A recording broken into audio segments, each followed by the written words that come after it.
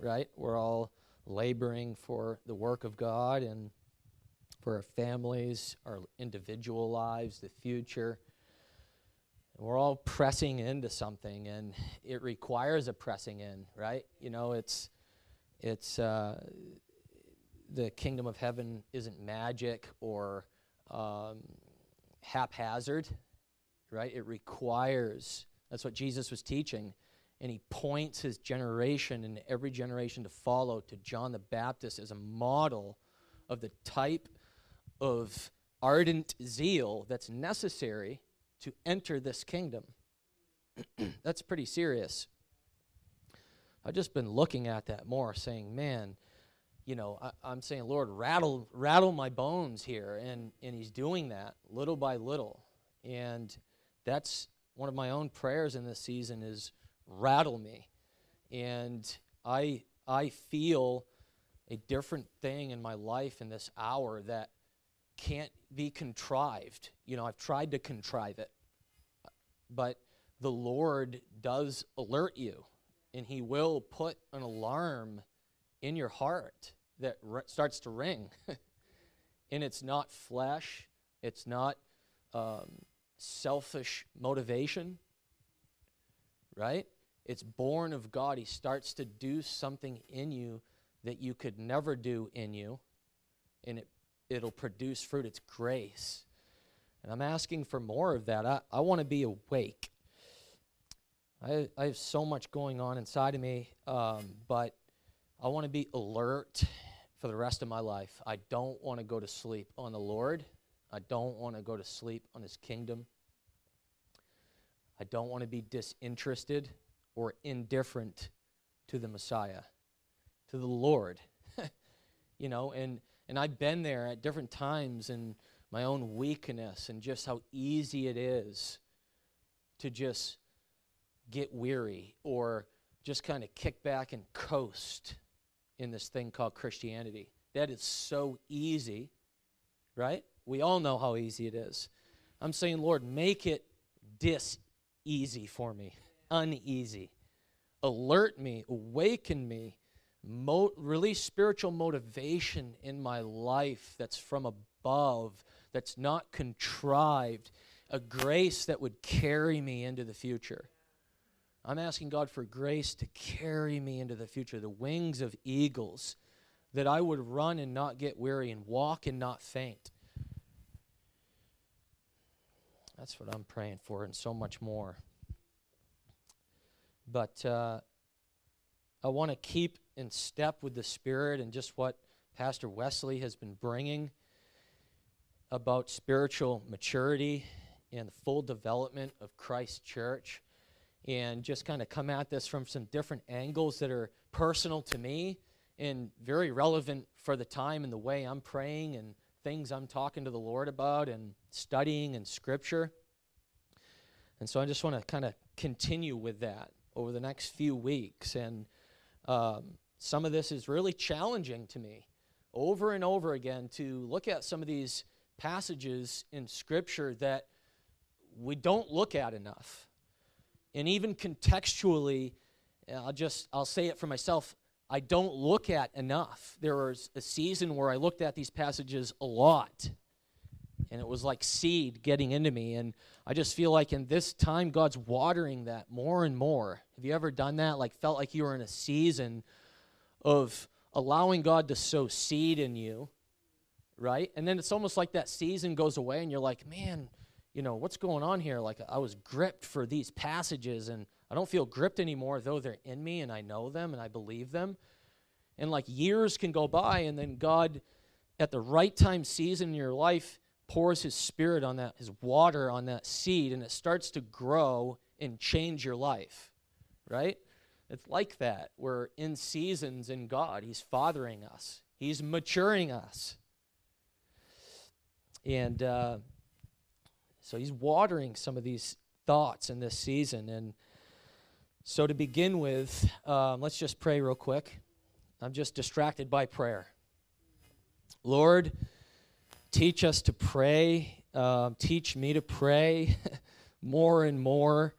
Lord, that you would release the spirit of prayer in our lives. God, the simplicity and purity of devotion to Christ, that you would restore our first love, our first affection, day one affections, being born again, born from above, born of the Spirit, made alive together with Christ, opened to a new and living way through the veil of his flesh. The day I believed on Jesus and wept with tears, the Lord melted my heart. I wept with tears of broken love before him. And Lord, that you would restore our first love, our first passions, our first zeal, the simplicity, the purity of devotion to Jesus, God. Restore the secret place of our life, God, the intimacy, the inner life with God, the seeking and inquiring of him in his temple, the beholding of his beauty and glory, being captured by Jesus afresh, Lord. Would you restore that in us, God? Bring us to maturity before you. Bring us to blamelessness in love before you, Lord. That we would just even be born again, that we would fall in love all over again, Lord, in these hours of history, Lord. Awaken us, awaken desire within us, awaken desire within us, like only you can, Lord. We can't do this thing, but you can, so come.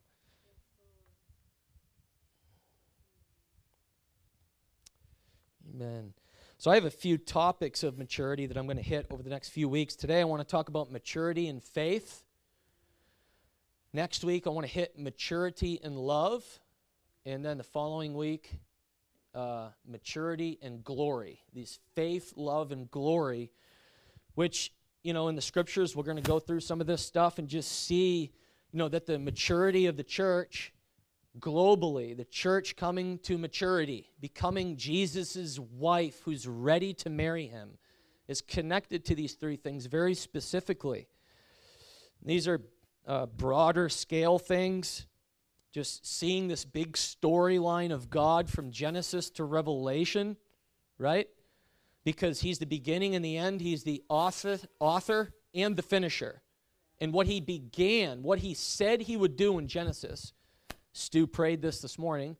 What he said he would do, he began doing, he continued at the cross, and he's going to bring a final death blow to Satan and all of his hosts one day.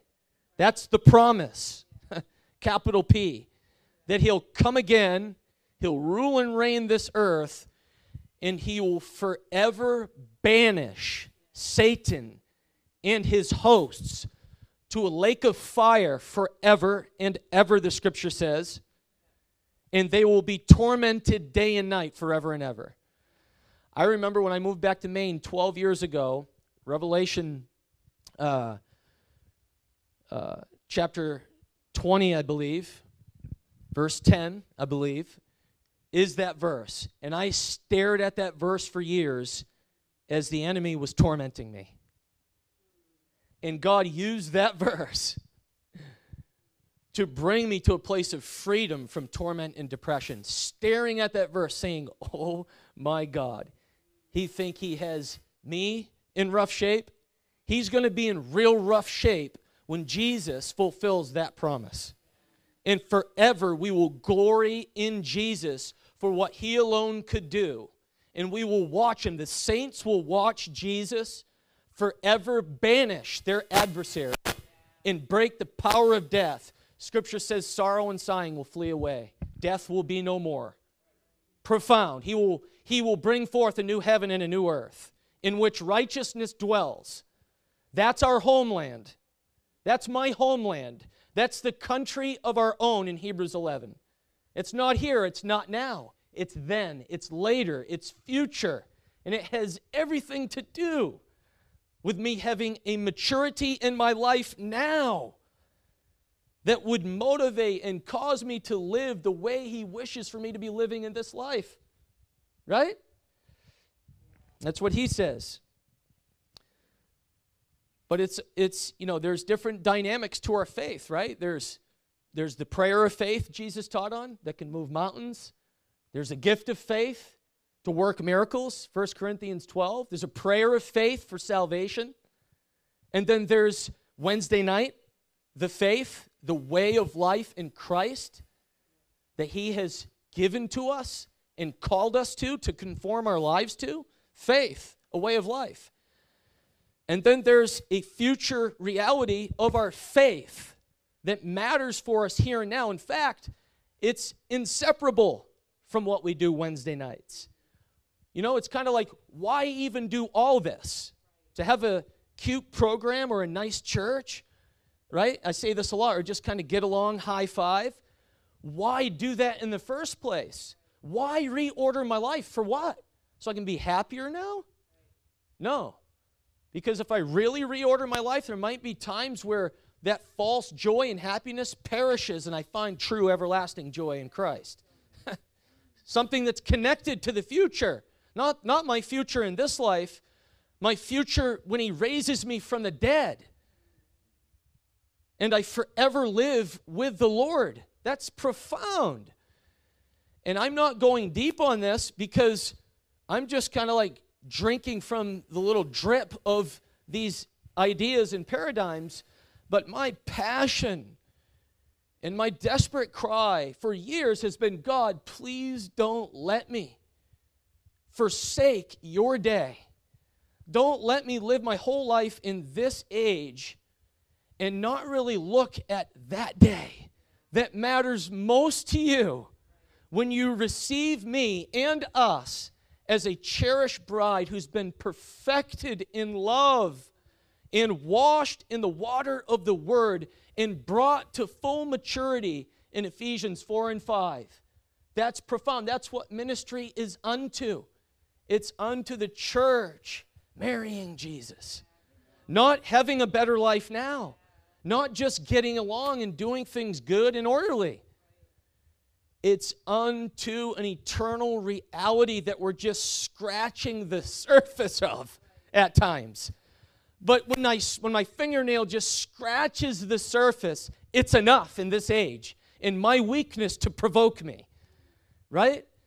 When I just hear a little whisper of, oh my God, the resurrection from the dead, which, by the way, is an elementary principle of my faith in Hebrews chapter 6, when I hear a little whisper of the judgment seat of Christ, an elementary principle in Hebrews chapter 6, there's times I weep. I say, oh my God, the resurrection from the dead, the inheritance of a glorified body that Paul teaches very clearly that part of my eternal inheritance is receiving a body in the likeness of His glory that will never perish.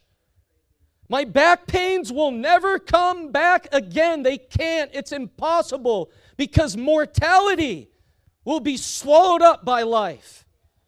What's temporal will be engulfed permanently by everlasting glory and life and well-being. That's profound. And those two things strike me over and over again. And in this hour, I'm just letting it out because I don't have anything else to say right now because it's all he's saying to me is, are you connected to these realities, Joseph? You want to be motivated in your generation?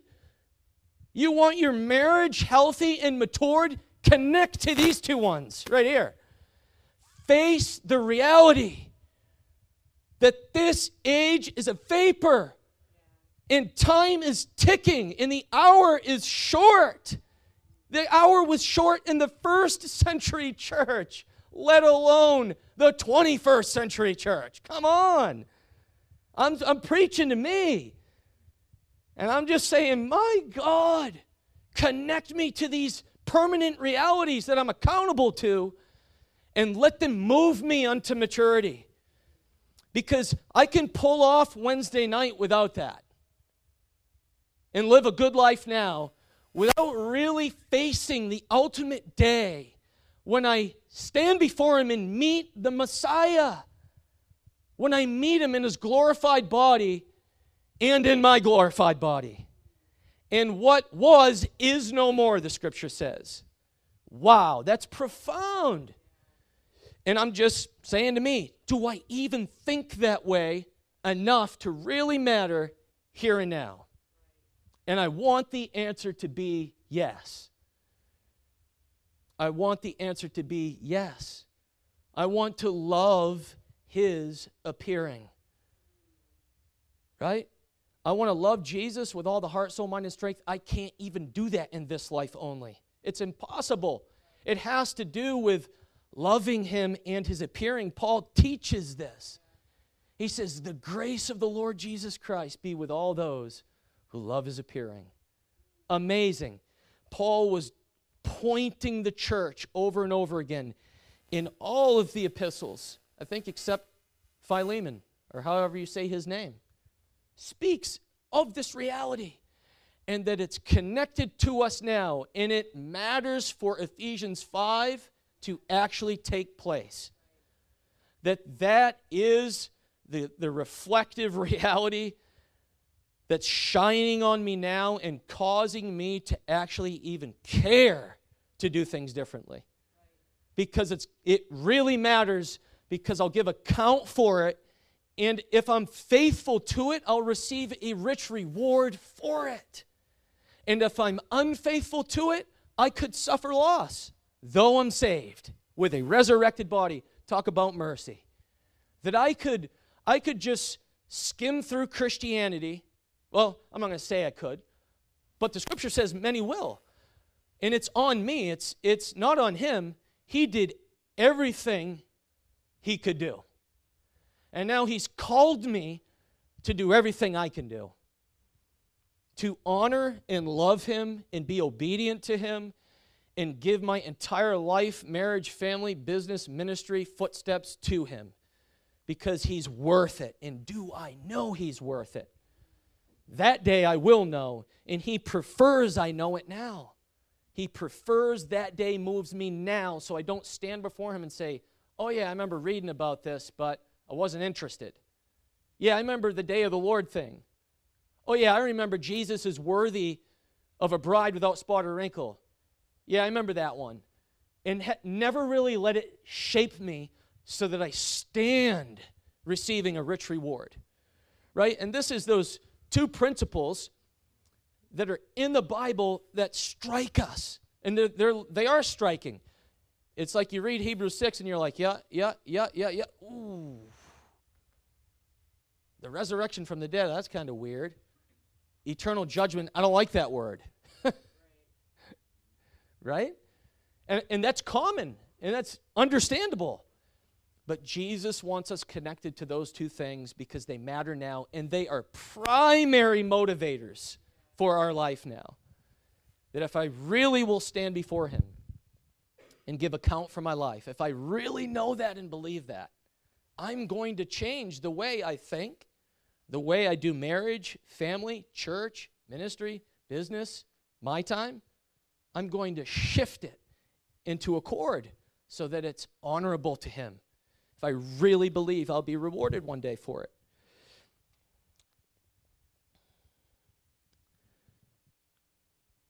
So, amen. I want to talk about Hebrews 11 in that context. Hebrews chapter 11. I don't want to go too long because I know we're overboard today. If I have to continue next week, that's fine. But I want to hit this real quick. Hebrews chapter 11.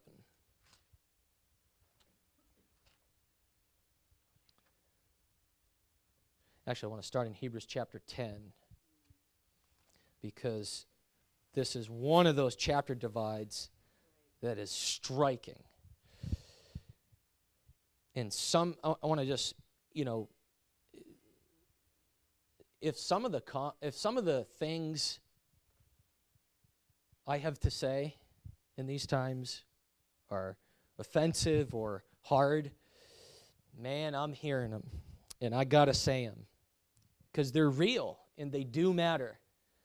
And it's not judgment or criticism, it's truthfulness and honesty. I'm accountable. I feel so accountable in these times to even minister the word, right? That's serious stuff. I don't want to, granted we're growing, but I don't want to hide the Bible from Christians any longer. Like, for real, I'm guilty of that. I've told you this many times. I've gotten the fear of man under my feet. I'm done hiding Christianity from Christians. I'm done hiding Bible passages from believers. I'm accountable. I'll stand before God. And he says, you're ashamed of me before men, I'll be ashamed of you before my Father. We don't like that verse either. Guys, this is the Bible. It's red letters. I can't get away from it. You can try, but you can't. But I can't get away from it anymore. I don't want to be ashamed of Jesus or this gospel any longer. This is an eternal gospel. It has eternal ramifications, implications. It matters for eternity. It matters when I'm resurrected and I share in the body of his glory. It matters for my reward and whether or not I rule and reign with him and what life looks like for me after the resurrection. This is plain Christianity. This is serious stuff. And I'm saying it to myself all over again. So Hebrews chapter 10, verse 35, into chapter 11. So here's the context for Hebrews 11. Now, we can take Hebrews 11 and teach many things, and rightly so. And I want to be contextual with this. I want to be true to the context. So, Hebrews chapter 10, verse 35, 38. It says, do not throw away your confidence, which has a great reward. Wow, reward, there it is. Automatically, we have been taught predominantly in our culture, when we hear reward, we think here and now. We think, oh yeah, more blessing on my finance, more blessing on my stuff, friendships, business, ministry. We think that way, and that's true. The gospel holds promise and blessing for this life. But let's look at this here, verse 37. For yet in a very little while he who is coming will come, and he will not delay. But my righteous one shall live by faith. Maturity in faith.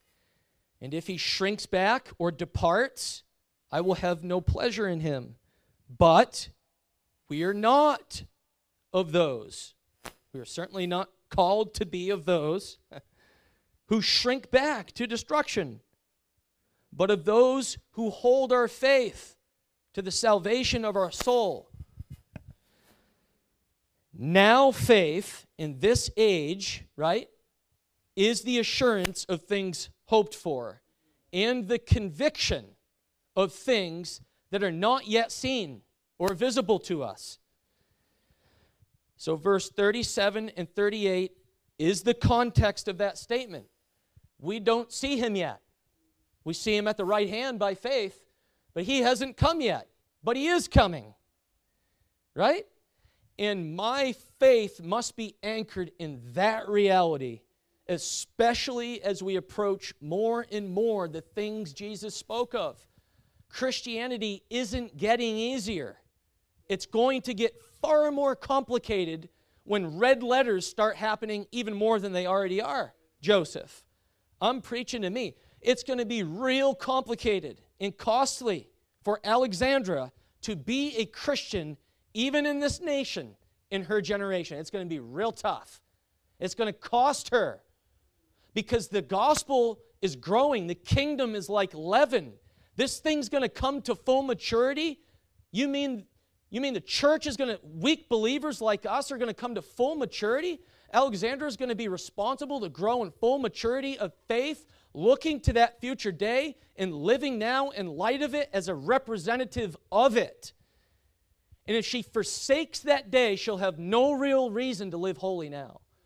She'll have no real reason to live in the kingdom of God now. It'll move her and motivate her beyond the spirit of this age and all the seductions therein. She'll be gripped and impassioned by something far more transcendent than this age, number one. So she'll be lovesick, I hope and pray. I'm going to raise her to be so. And number two, in the face of a world that's coming to maturity also. because that's what Jesus taught. He says, yeah, the church is going to come to maturity, bride without spot or wrinkle, full of the glory of God, demonstrating my kingdom at the expense of her own life. And it's the expense of her own life that's the real issue. And the reason it's going to cost Christians their lives, whether they live or die, more and more as we go on, is because this age is also coming to maturity in its ways. It's called darkness. It's called wickedness. It's called unrighteousness. It's called Romans chapter 1 all over again. The maturation of humanity separated from God. You look at Romans 1, it's terrifying, and guess what? It's happening right now. You read Romans 1, it's right now. We're in it. Jesus said, this will be like the days of Noah. That was the days of Noah. Romans 1, that's the reference. Genesis chapter 6. This stuff is serious, and it's happening right now. And the earth is ripening unto maturity of wickedness and godlessness and being haters of God. And here's the great dilemma, even greater dilemma than that, if there is such a thing, is that much of this dynamic in Romans 1 that you read, that's happening right now in this generation, much of it is being done in Jesus' name. It's being endorsed by Jesus' name. It's being endorsed with perverted Bible scriptures. It's being contorted, erased, copied, and pasted to approve of lawlessness, degradations of humanity. Right now, this is happening. And I'm done looking the other way. I'm done looking the other way. These are signs of the times.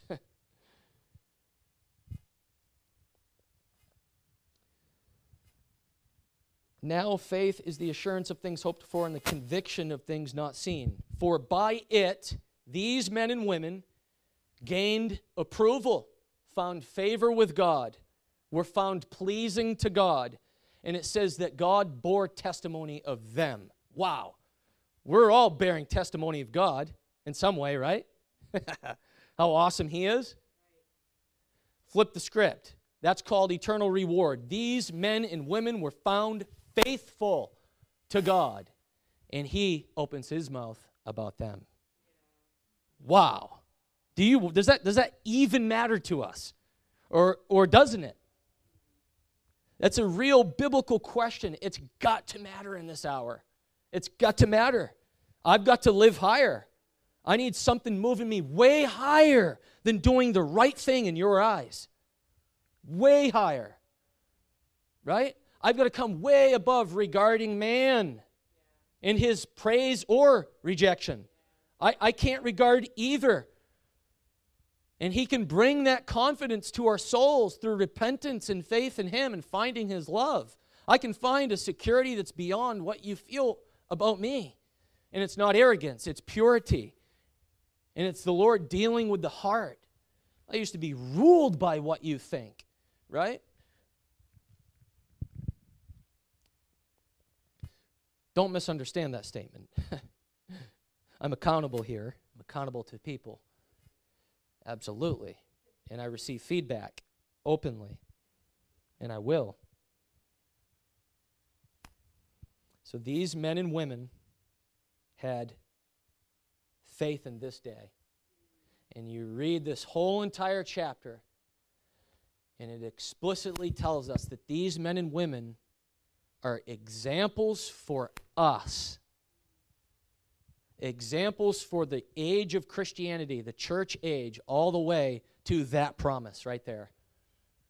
His coming.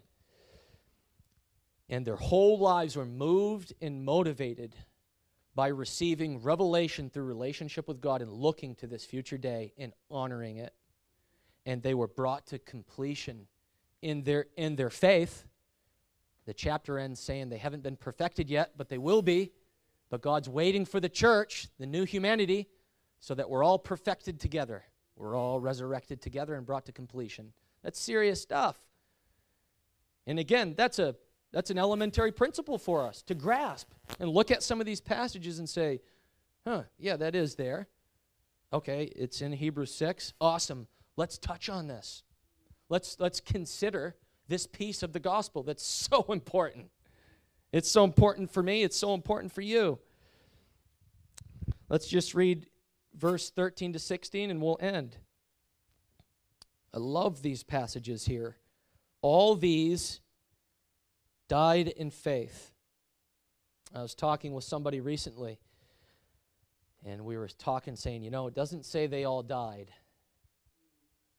That'd be a bummer. The glory of the story is these men and women died in faith without receiving the promises. In their generation, they said, he's still coming, and I'll go to sleep on it. Some of them were tortured to death, killed, right?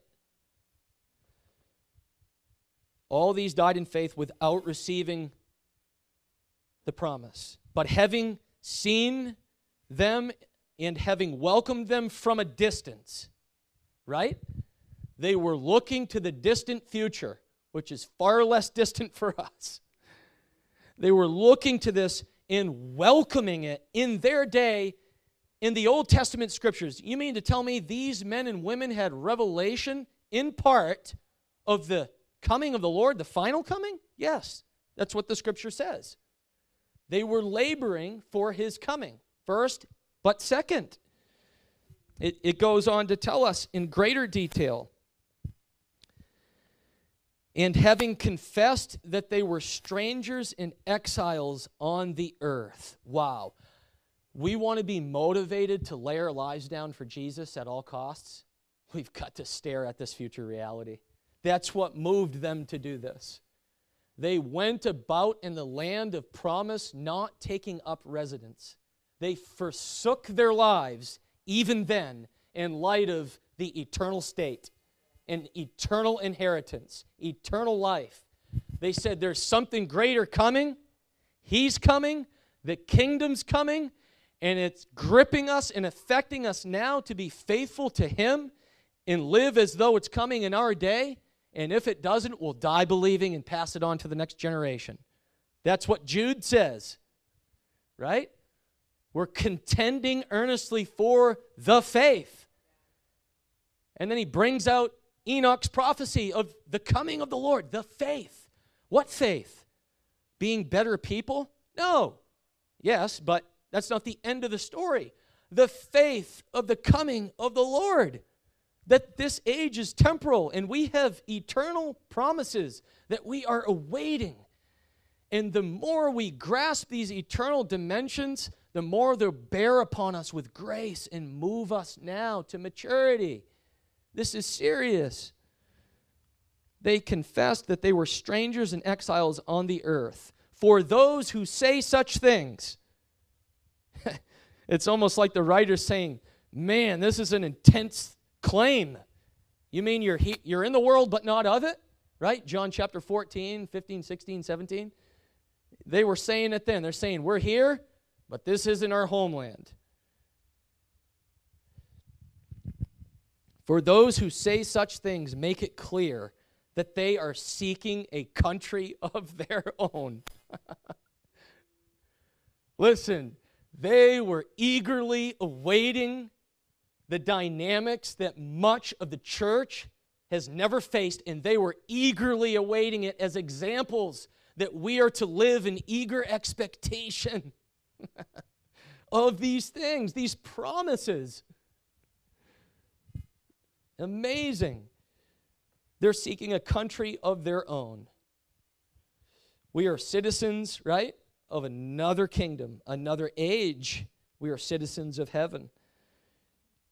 And if they had been thinking of the country from which they went out, they would have had opportunity to return. What an amazing statement. You know what that scripture says? It says they were so gripped and moved by these future covenantal promises of God that they turned and never looked back. They forsook their lives.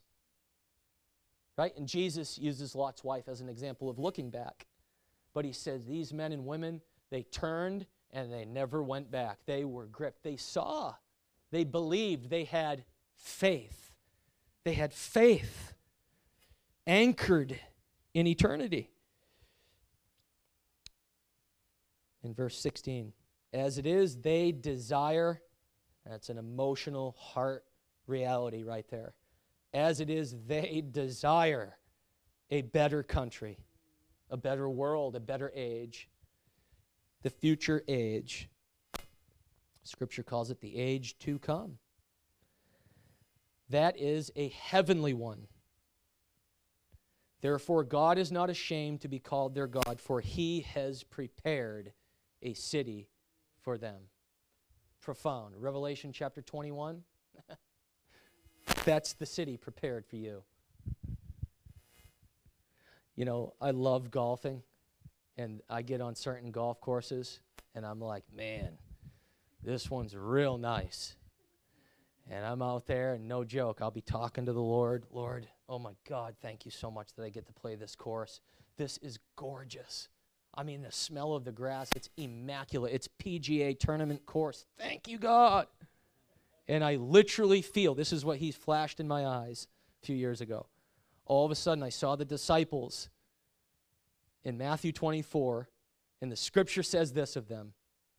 It says that the disciples came to Jesus to point out the temple buildings and all of their ornaments to him. And the first words out of his mouth are, guess what? You see those beautiful buildings and all those ornaments and all the glory of these man-made structures? You see that? Yeah? He says, not one stone will be left on another. He says, you don't even understand. I'm going to point you to Revelation 21 and wreck your lives. And he did. And I felt that flash in me, and I'm like thinking through it on the golf course, and I'm like, oh my God, I'm glorying in something temporal, and I need to stare at the eternal city a little longer. I need to be moved by that day. There is something far more glorious coming than a PGA tournament golf course. There's something more glorious coming than the city of Boston. And I love Boston. I'll never, it happened again in my conscience, walking with my wife through Boston one day. I'm looking around saying, yeah, this is such an awesome city. I love this place. And da-da-da-da-da. And I'm like, that's that. And it's not like a sin. It's just, it's a paradigm. It's like, do not settle for temporal beauty. Do not settle for the cities of the earth, because most of them will lie in ruins one day. And we could say, whoa, that's intense and false. No, it's all through the scriptures. Listen, there's going to be a new heaven and a new earth which will never pass away, but this age will pass away. The rulers of this age are coming to nothing. By the way, you look right now, they're coming to nothing. None of them know what to do, and if they do, they think they know what they're doing. It's really wrong. It's evil. It's false. It's wicked leadership. It's all coming to nothing. This is serious. But there's something glorious coming. I'd go on, but for the sake of time, I'll wait till next week. So, amen. Lord, awaken desire in me, in us. Open our eyes to see the promise. Open our eyes to see the future. Lord, open our eyes to see our homeland. Open my eyes to see the coming of the Lord in all of his glory, with all of the angels and all of the saints. Let me see what these men and women saw. Give me conviction of it. Lord, I want to be grounded in these two principles. God, I just want to go deeper in this. Lord, just scratching the surface, and sometimes it's just so frustrating. I got to see more. I got to see more. I'm not going back. I refuse to. It's been 2 years turning the other way. And Lord, we turn the other way right now. We face you. We face your great love the day you marry us who love you, Lord. Oh, Lord, we live